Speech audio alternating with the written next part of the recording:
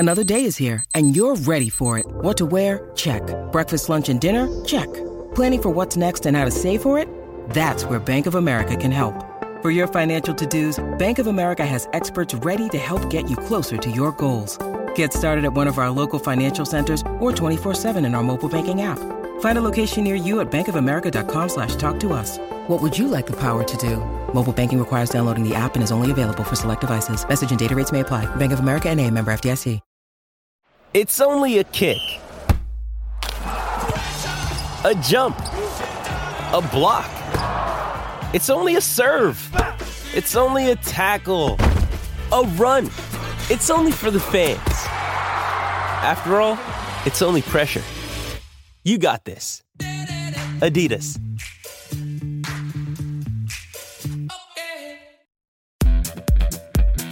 Welcome to the Wolverine Confidential Podcast. I am Andrew Kahn.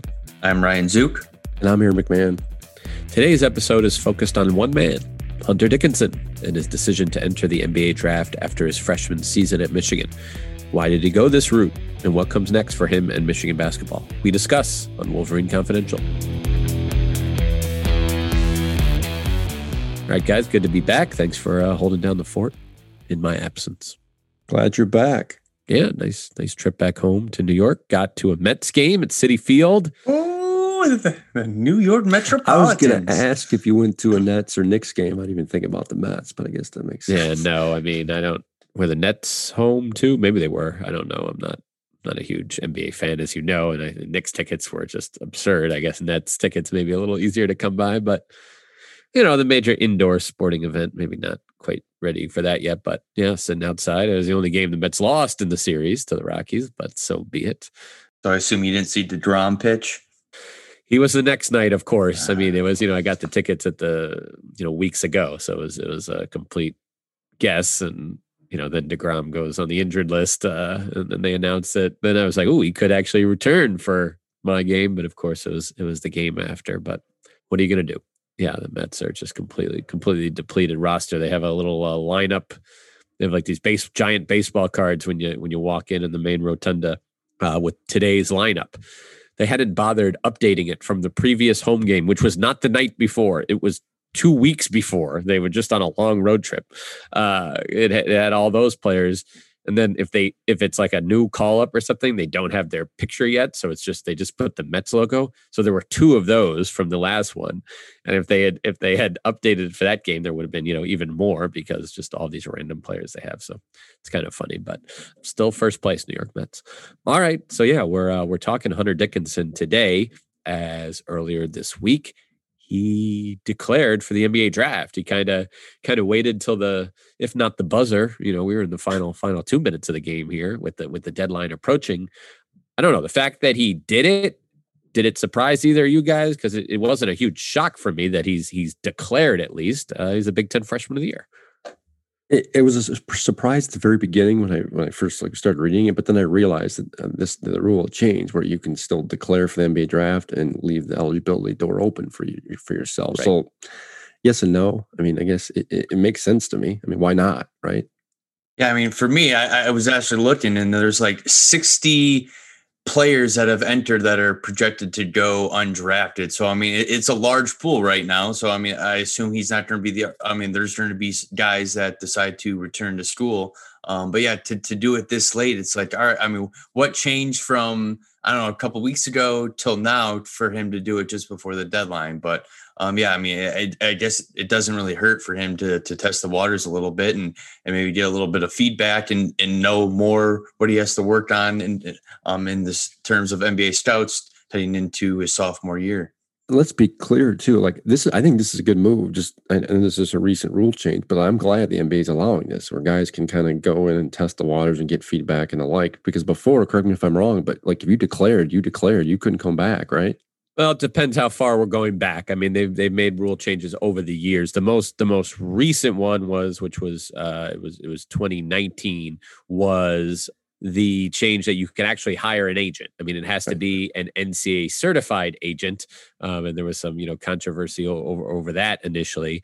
But if you hire one of those, you can actually have them act as any agent would for you, in which they can pay for your trips to meet them, to meet with teams, for workouts, meals and lodging and all that during that time. And then you make your decision. You're going to stick with them and stay in the draft, or are you going to cut ties and go back to school and then, revisit it again the next year. So, that's something the NCAA did because they felt it was maybe going on anyway to a certain extent. These sort of, handshake deals that, where guys kind of had agents, but, were when they couldn't because they'd lose their eligibility. So, it's interesting. You say, why not? And I hear you on that, but it's still a process. You don't do it just to do it. Like, I don't think he's doing this unless he thinks there's a chance he might stay in the draft and enter the league. So,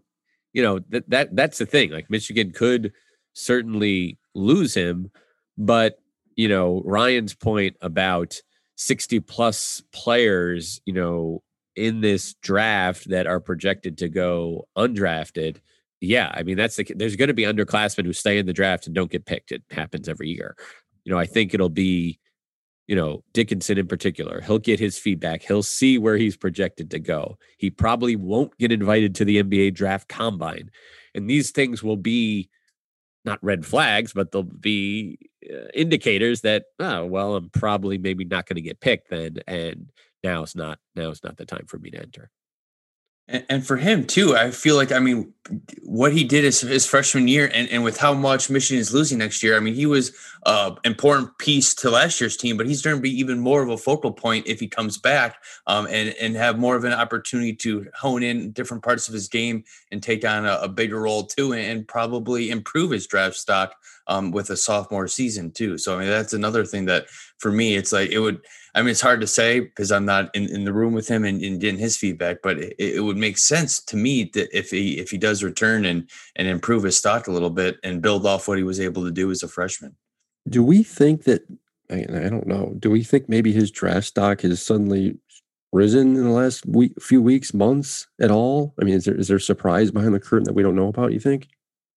No, I don't think anything's changed since the season ended. A scout I had talked to, I reached out to, a few earlier in the month, about Franz Wagner and then, Michigan seniors who had decided to leave, Isaiah Livers, Shawnee Brown, Mike Smith. Hunter Dickinson, I didn't really ask about because he hadn't declared and it didn't seem like he was going to. One scout at the end of the call then asked me, he's like, what are you hearing about Dickinson? You think he's staying? And then he tells me that's what he had been hearing, that he was, staying in school from his camp, his family and coaches, people back in the Washington, D.C. area. And he's like, that seems like the right move. He'll develop under Juwan and all that, but he also said, listen, we've talked about how the NBA is moving, basketball in general, it's moving to, if not positionless basketball, as many guys on the floor as possible that can shoot and dribble and pass. And Dickinson just didn't show off all those things this year. He's capable. He's got good touch. He was a good foul shooter this year. He's a good passer, but he took 4 3-pointers, college threes, and he didn't make any of them. So it's like, from that perspective, okay, you want to see more of that. At the same time, there are plenty of backup bigs in this league who are just physical, low post players. I know the game is moving towards that, but there's still always going to be a place in the NBA for, more of just a traditional 7-footer, if you will. So it's interesting. Is he ready for the NBA now? Yes. Could he stand to spend another year under Juwan Howard's tutelage? Yes. Both those things are true, I think. So it'll be interesting. His age is another thing to look at. He'll be 21 on November 25th. Okay. So, he stays in school, just a few weeks into the season, he'll be able to go get a drink at Garage Bar. So that's where he's at. So he's 20 and a half right now. Go look at the mock drafts for this year and look at the age of guys. And it's more like 19 and a half. Franz will turn 20 in late August. So, he's almost a full year older than a guy who's already got 2 years of college under his belt. Now, again, Franz is young for his class, but still, guys that age typically aren't getting picked like in the lottery. Now, again, he doesn't need to go in the lottery to feel like it's worth it to enter the draft, but it's just interesting. Like, as they say, he's not getting any younger. It's crazy to think about, a 20, 21-year-old, thinking of as old, but for NBA draft standards, yes, he is. So that's another thing to look at. Yeah, that's a good point. And so much of the NBA draft now, and we've talked about this in the past, is NBA teams drafting on upside. I mean, they're drafting guys who may not necessarily be ready for the NBA yet, or maybe they just don't know, but they're talented enough. They feel like if they give them a year or two to develop, they can turn into, blossom into a rotational guy or a starter. And I wonder what, again, we don't know, but I wonder what NBA teams think about Hunter Dickinson right now. I mean, had Dickinson, had this been his like senior year, he was out of eligibility, had to go to the NBA draft, you have no choice. I wonder where he would have ended up. And I think that's where I'm most curious right now, where he stands with things, because look, if he goes in the second round, and say he's a second round pick right now at this point, or even a fringe first round guy, what is his ceiling? Where do they think he can end up? Because you mentioned his inability or struggle shooting from the outside the perimeter. How much better can he get? How much more can he increase his draft stock? Is I guess my question. Yeah, I think he can. I think that's could be part of his game. I don't think it's like, yeah, that's never going to be there. Like, you look at his, free throw percentage, you look at, what he did, at the prep level, and you're like, okay, that could be part of his game. As far as, what Ryan was saying about, if he comes back and his role on this team, Michigan loses Franz Wagner. They lose Isaiah Livers. They lose Mike Smith. Those are three of their starters. They lose Shawnee Brown, like kind of their top reserve. There are going to be shots to be had in this offense. I mean, he was already their leading scorer and leading rebounder, but I think even more offensively will fall on him because, so many, you'll have Eli Brooks back, but he's not a high volume guy to start with. The rest of these guys you're filling in are going to be several freshmen will be, worked into this rotation. And, obviously Dickinson was a freshman last year and Joanne had no problem playing through him, but it'll just be interesting. He'll definitely be, I think, get even more touches and even more freedom offensively this year if he stays. I just think it's a huge decision that he's going to make for himself, but for Michigan, because he comes back. He's Big Ten preseason player of the year potentially. He's first team preseason All-American maybe, and he's just an anchor for this team that loses a lot. He doesn't come back. Ooh, I mean, now you're losing Austin Davis too. Now you've got, Moussa, Diabate coming in. I mean, he's a top 20 recruit, 6'10", but he's more right now of just a kind of shot blocker, energy, rebounding guy. He's not like a play through him in the post yet. He's a little raw offensively, as they say. So I don't know. I just think you like him a lot more coming off the bench and seeing what you got from him than like, you're our day one starter. And you don't have to go that route. You can go small right from the start with Brandon Johns Jr. You could, you can try other things, but man, it's a nice luxury to have if he comes back. Is there any bigs left in the transfer portal? Yeah. So that's the other thing. I mean, like, we're kind of late in that game, right? Like, it's, yes is the answer to your question, but that's on today. That's May 28th. Like, his decision doesn't have to come till July 7th. Like, by then, freshmen have reported to campus, and we're getting going with some summer workouts, and the season's just a few months away. Like, I don't know, that's pretty late in the game, but Michigan's got an idea of what he's thinking.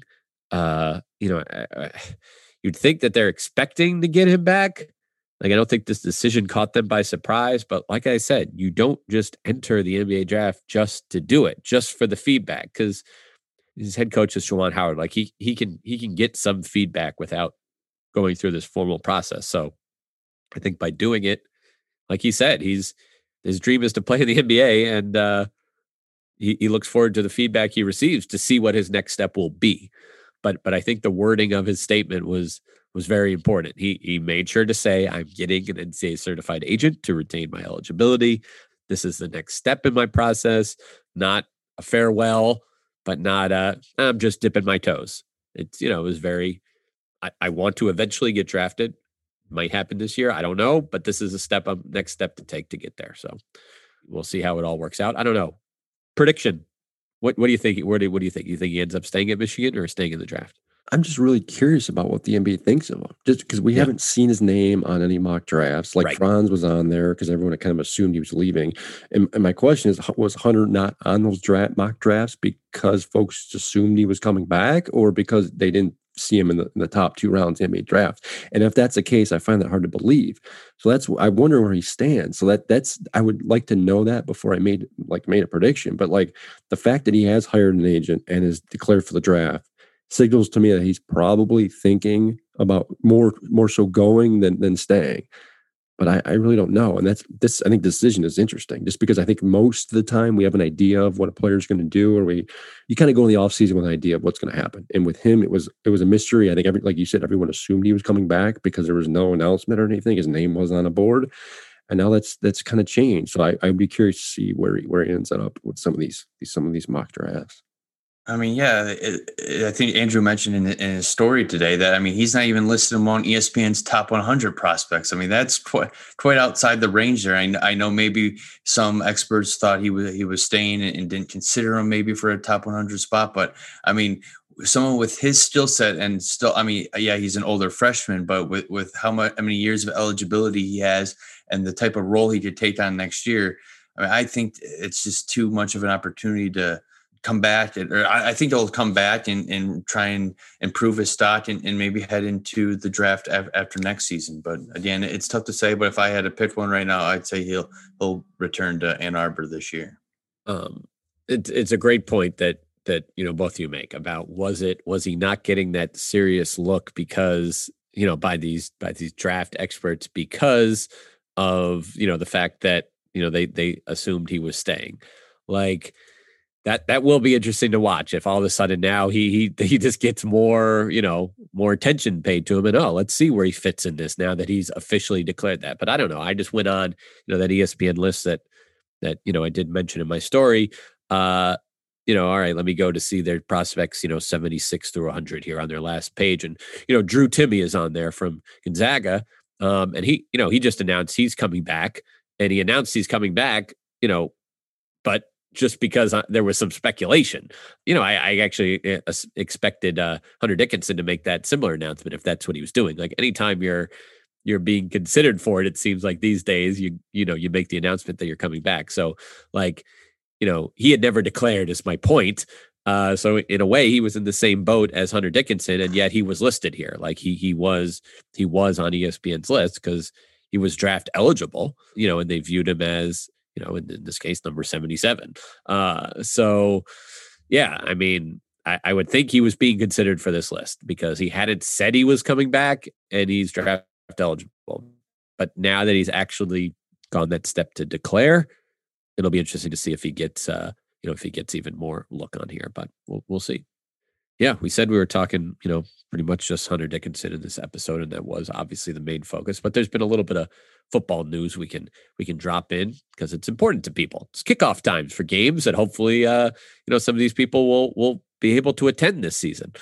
And we already knew this. This is important. What time the game starts? Kidding me? Oh yeah, it matters. Believe me, I can't tell you how many emails I've gotten in the past from folks either mad or happy about a certain start time. Absolutely. So run it down for us, Aaron. What do we got? We know the first 3 or 4 games now. Yes. Yeah, we know the first 4 kickoff times at least. Okay. Now, announcements came out Thursday. The Big Ten and their TV partners released kickoff times and TV networks. Michigan's home opener against Western Michigan, September 4th in Ann Arbor, is a noon kickoff. I guess that's not too big of a surprise. Yeah, buddy.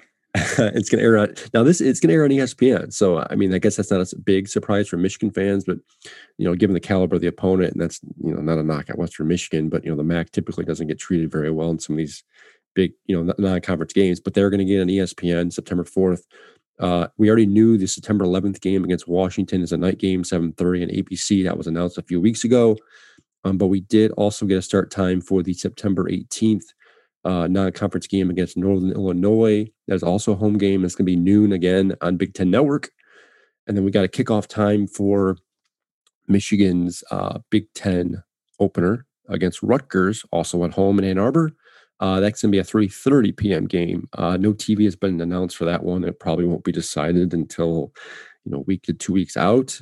Probably given obviously it'll depend kind of where Michigan is at that point. If they're 3-0 or they're 2-1, I think it's going to matter.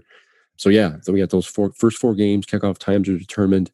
And we already knew the Ohio State game to close the season, November 27th, is a noon game on Fox. So yeah, 5 of the 12 games we have kickoff times for. More to come. Typically, the rest of the slate, we got road games at Wisconsin, Nebraska, Michigan State, Penn State. Those won't be determined until probably anywhere from 7 to 10 to 14 days out. I would not be surprised if there's another night game in there somewhere. Wink, wink. Penn State probably, because we know the TV networks love showing Michigan at night. Look out for those great Chiano Starlit Nights, man. Oh, seriously, yeah. We'll probably get into this more in the offseason as we get into their opponents and the Big Ten slate as a whole. But Rutgers is recruiting well. We saw what they did last year under Chiano. They're not. I know folks don't want to hear this, but they're probably not going to be a cakewalk anymore. That's not to say they're going to win the Big Ten East. It's very competitive, but Rutgers, look out for them the next couple of years. They're recruiting, as we know, as we've seen reports. They just landed the number 1 player in the state of New Jersey. Chiano's starting to beef up recruiting there. Scarlet Knights are going to be for real here probably next couple of years.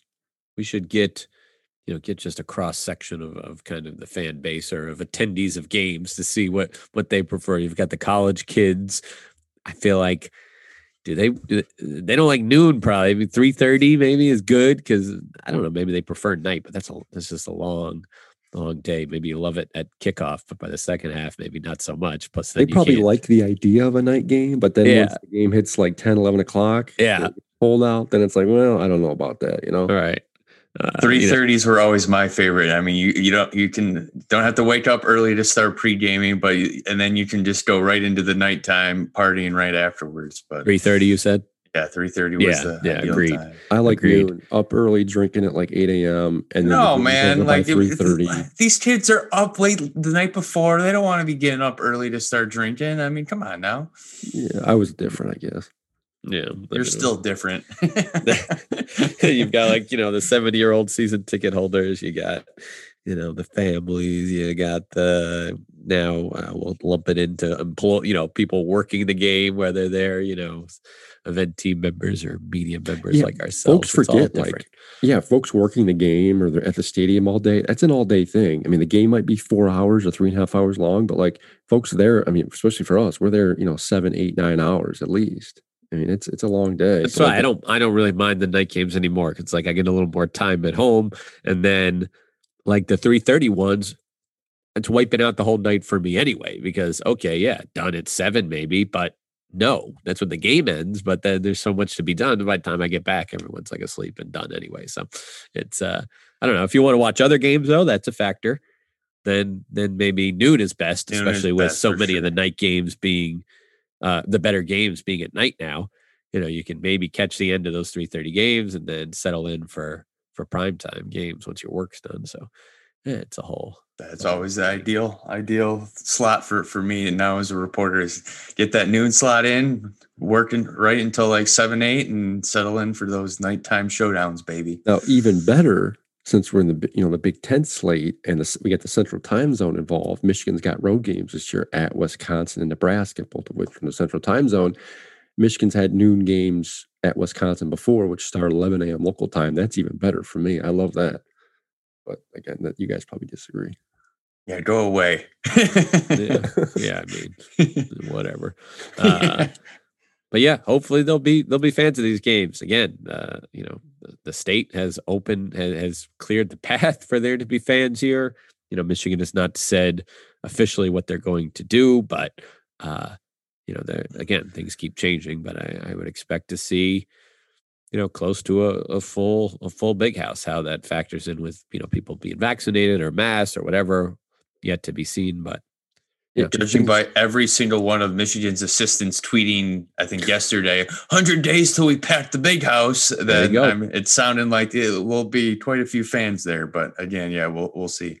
Yeah, if things continue trending the way they are with vaccine numbers going up and case counts going down, I would be shocked if the big house isn't full or at least allowed to be full this fall. I can't guarantee every game's gonna be a sellout, especially given how the team's doing. But anyway, I think it's gonna be full.